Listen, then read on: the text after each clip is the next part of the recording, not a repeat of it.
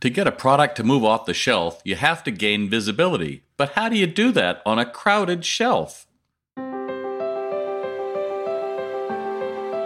Welcome to Tell Me Something Good About Retail, the podcast of The Retail Doctor, and I'm Bob Phibbs, your host. In this episode, I'm talking to Ionut Vlad with Tokinomo. They're from Bucharest, Romania. A former painter and now tech guru, he took his background in CPG marketing and created an entirely new way for products to literally move off the shelf. It's an amazing solution. Now let's get to him joining me live from Bucharest. Thank you, Bob, for having me, and it's a pleasure to be here, and hello to your listeners. Thank you. Because I can't speak your first name very well, we've agreed I can call you Vlad. So I wanted to just go back. You were a painter originally, and yet you're this tech guy and this leading future edge of what retail can do. So can you just walk me through? I mean, it's not a linear journey from I'm a painter and therefore I'm going to be this specialist in tech. So briefly tell us your background. Yeah, it seems indeed like a pretty absurd journey. However, there is, I think, one thing that can connect the dots, it's about creativity. And I think at some point, an artist and a tech guy can meet in this kind of creativity aspect.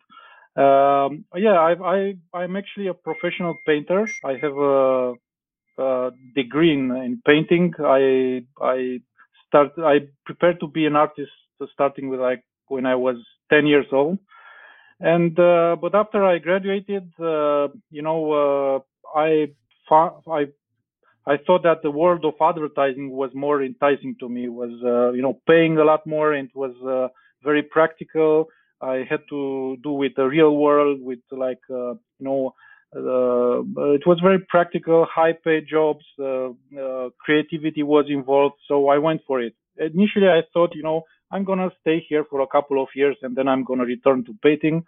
That never happened, and that money kind of gets in the way from starving artists. It's kind of nice, We were talking about Andy Warhol also had done it and realized this pays the bills, not so bad. So yeah. I am guilty, but I don't think at the end of the day the world missed me as a painter. I'm not sure if I would have been a Leonardo da Vinci or something. Okay, so that's all right. So basically that was the time when I worked in advertising, and I worked for a big agency called Saatchi & Saatchi, sure. And that was the time when I had my chance to experience with CPG brands. And also with retailers. We did a lot of campaigns in store, for example, to try to promote their product in store. And that was the time when I realized that there is a bit of a problem there, because we kept doing the same old campaigns, the same old tricks, like PS materials, displays. Everybody knows those cardboard shelf talkers, wobblers. Coupons, video ads, You did it all. Right. Just throw it all at them. Someone's got to buy something, right?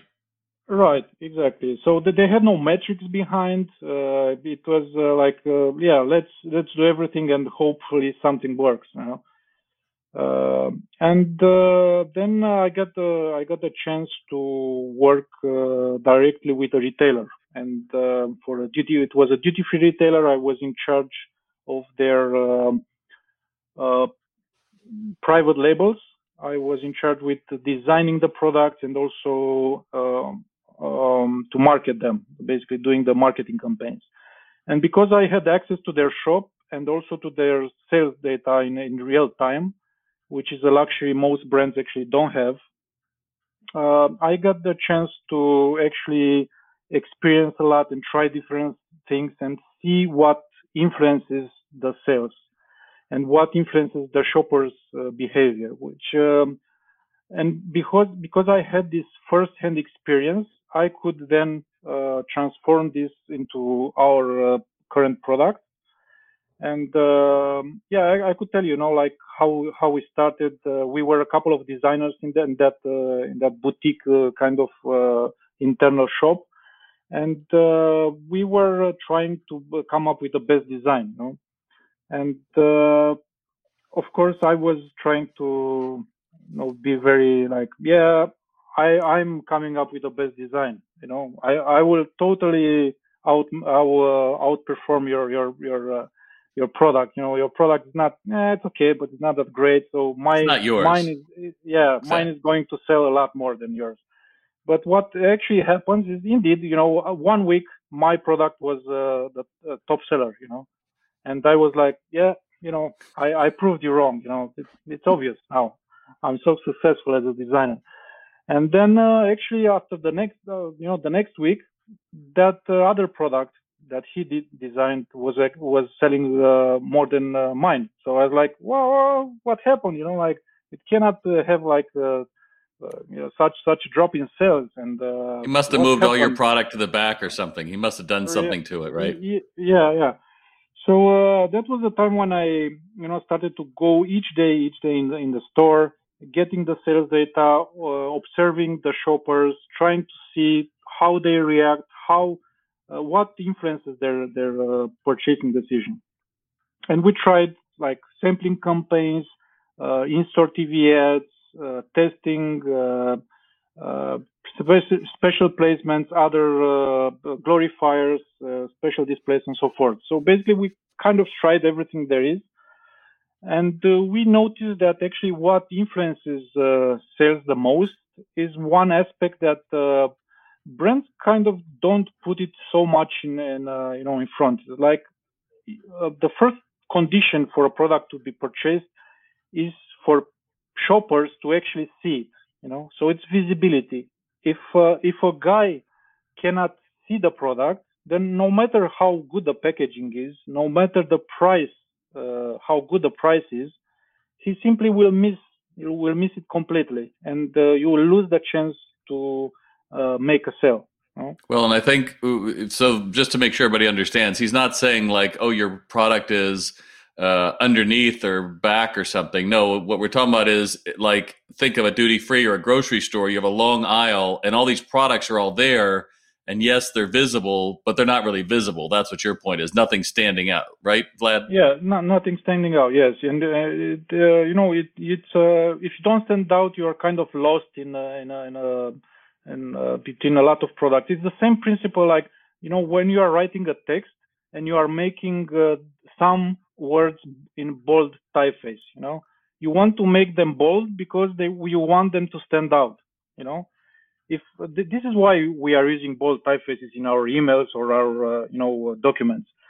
So it is exactly the same way. In the supermarket, you have all these products that are like words in an email.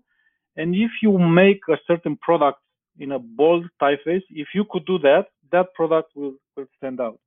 Well, that's the key. I appreciate when I first met Vlad, I saw this video and it talked about a little bit about that. And you saw a little video of a spirits bottle and it kind of moves out from a shelf and it talks to somebody. And it actually showed a guy in a grocery store and he's going down and it talks to him. I'm like, oh, so this is some kind of AR, VR trick or something. And someone's got to wear glasses or something. And then Vlad's like, no, that's happening in real. And I think you said to me, it's not virtual reality. We're actually RR. We're real reality. So what does that mean for people who are just trying to figure it out?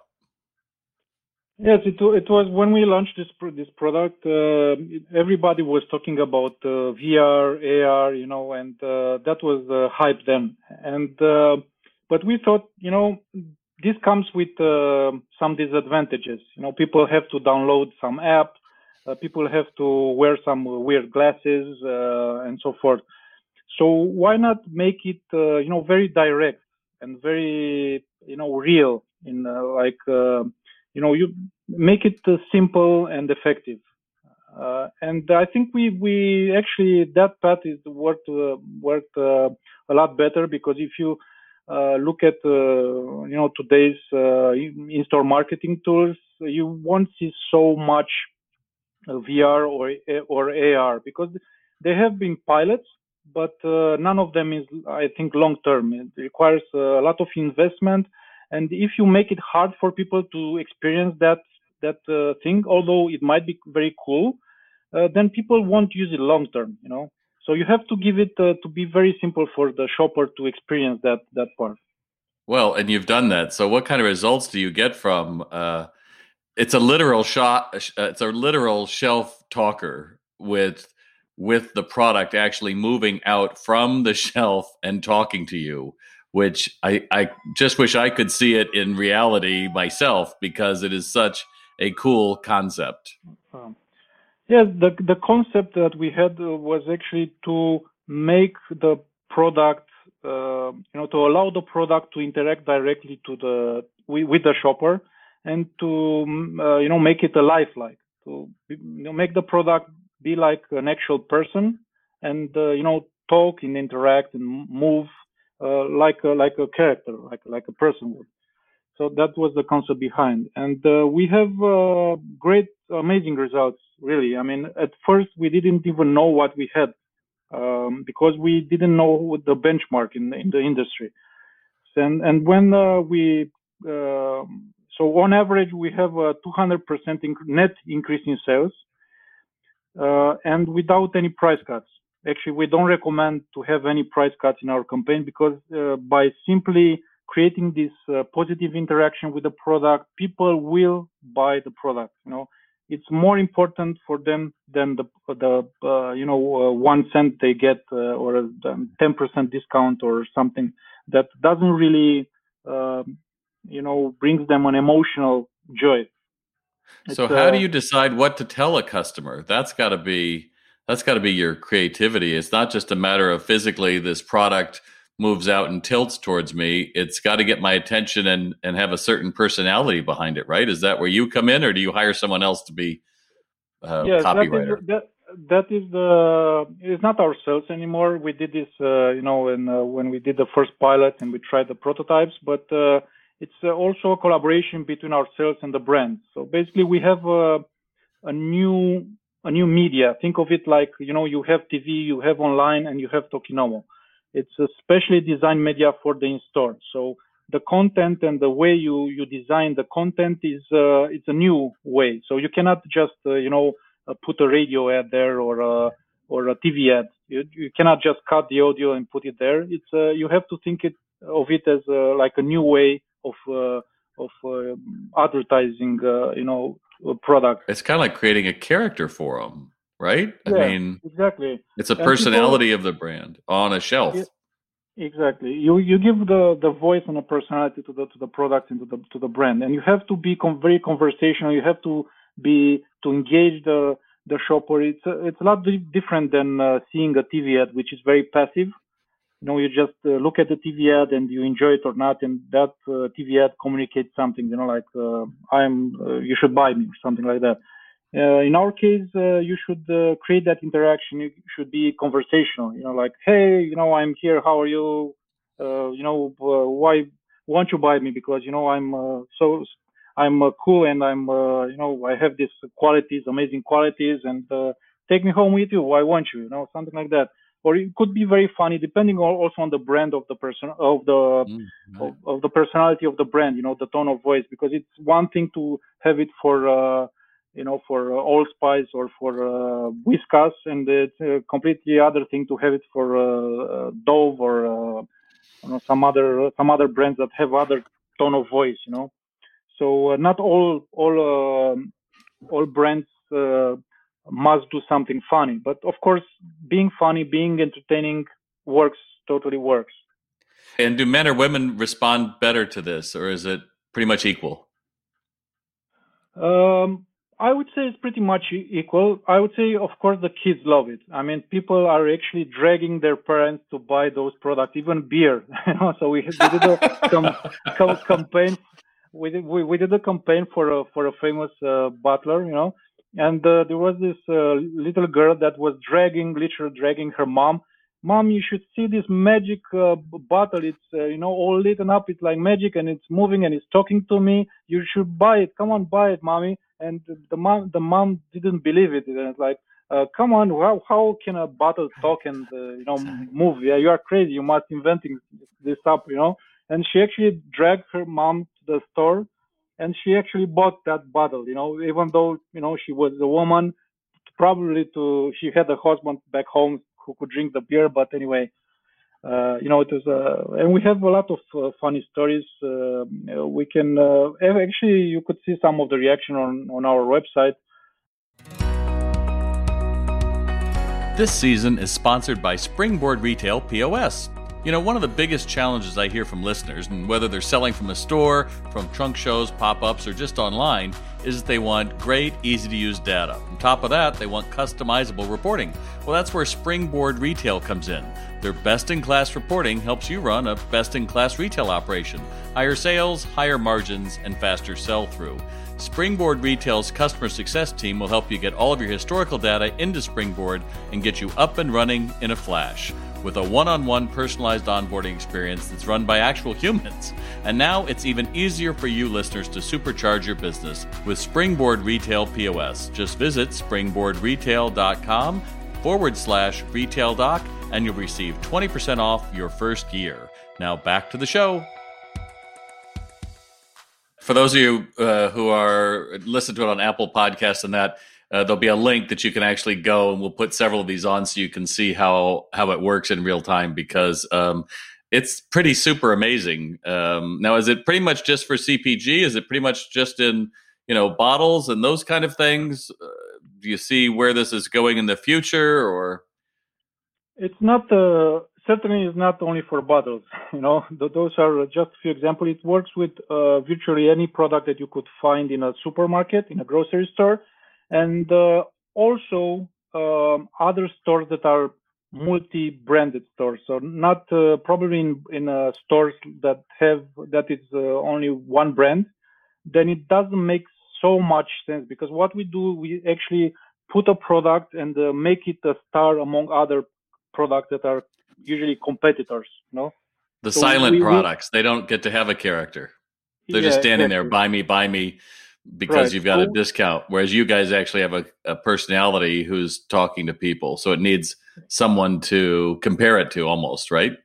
Yeah, exactly. And when you could use it, for example, if you have a shoe store, like imagine a Nike shoe store, you could have one shoe talking to you, but it's not, because all the store is Nike, then it will compete basically with other Nike products. While in our case, it will certainly make a difference in not only for the advertised product, but also for the whole brand range. For example, we've noticed a lot that it's not only the advertised product that has their sales increased. Is also, for example, if you have Heineken can, you also have a lift in Heineken 6-pack, something like that, or other.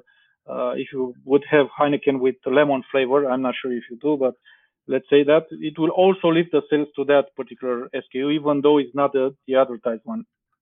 So then I would expect brands must just love you. They must be clamoring to get your business, or do they just not know about you yet? I don't know how new you are. Well, we are pretty new, so we started to sell internationally only last year. So we are now every brand who is trying us is loving us, But usually it's very hard to make them believe that we are actually bringing these results, because when actually we have to lie a little bit, but on the downside, or so we cannot actually tell them the best results that we had, because nobody would believe us. If I tell you now a story, you won't believe it. So I will tell you a story, okay? You have to tell me a story. What, Vlad? Come on. You are not a brand, so it's okay. So we had this. We tried to work with a certain brand. It was a German dairy brand. Okay. And we told them, we can increase the sales without actually making any price reduction. And they didn't really believe us. Like, how much can you? Well, we can increase your sales by 200% without any price cut. Come on, that's not possible. You are basically, inventing stuff. So we said, okay, let's do a pilot in only 2 stores, and not only not decrease the price, let's increase the price. Let's do this test, And they agreed, surprisingly. and they increased the price by 11% to match their main competitor, which had a larger package. So they brought the price to the same level, but this was like a smaller package. It was a mozzarella cheese, and the results were like crazy.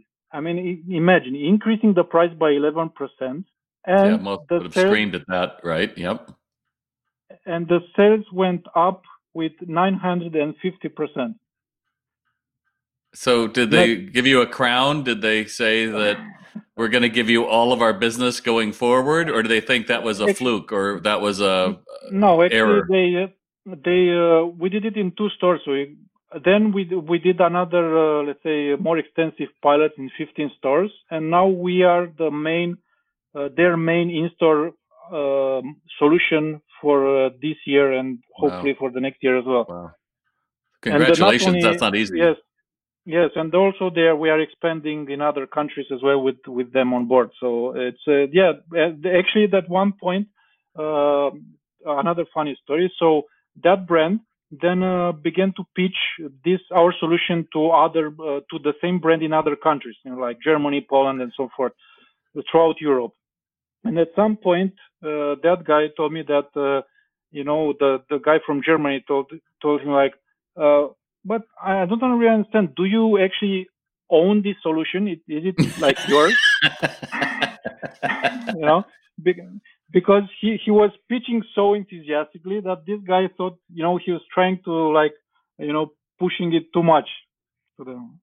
Well, what I love about your story, and you've been gracious with your time, Vlad, is that you saw the opportunity. You're a creative guy. You've seen what everybody else has done. It's not working. Even when you come up with your own design, you think, oh, it must be me. And then a week later, like, holy crap, it's not me. And then realizing, okay, so visibility, how do we get more visible? And then you take that creativity and say, okay, we'll make the product a superstar. And then you take it to the next level and say, well, once we've done that, now we can leave all that garbage that we would have used in the 50s and 60s. Oh, price and promotion. We got to be on an end cap. We've got to have a coupon. We've got to have a radio, whatever it's got to be. And you say, that's not it. We can actually raise the profile of the brand and claw back margin to reward not only the retailer, but to reward the CPG manufacturer. And then more importantly to say, and customers value that, which is a whole new way of thinking. So, I mean, you're speaking my language, and then to be able to point to them with results and have them so enthusiastic with you as a vendor that they are pitching you too well that people think, well, you must be incenting them or something. You're like, no, it really is Allah in the cave, like you said, right? Like, wow, look what else we could do with this. Yes, exactly. Like I think it's an ideal win-win situation for everybody. So you have usually a very complicated environment where you have the retailer, you have the supplier, the brands, and you also have the shopper, right? And it's very hard to make them all happy in the same time. But I think we do that very successfully. We bring value to the retailer, we bring value to the brand, and we also bring value to the shopper. And you could see this by look at our videos and see how they are smiling. And I will send you some links, and you will see that those, by the way, are not actors; they are real people in real stores. But they look like actors, They look like we were paying them to have this kind of reaction. And we bring value to the brands because we clearly make a difference in their, uplift in sales, and by creating this brand engagement. We also bring value to the retailer and the brand by lifting the sales and by not having to reduce the margin and not entering into this price battle that currently affects both brands and retailers. And I think we proved that you can do it. You can do it in a different way, in a better way.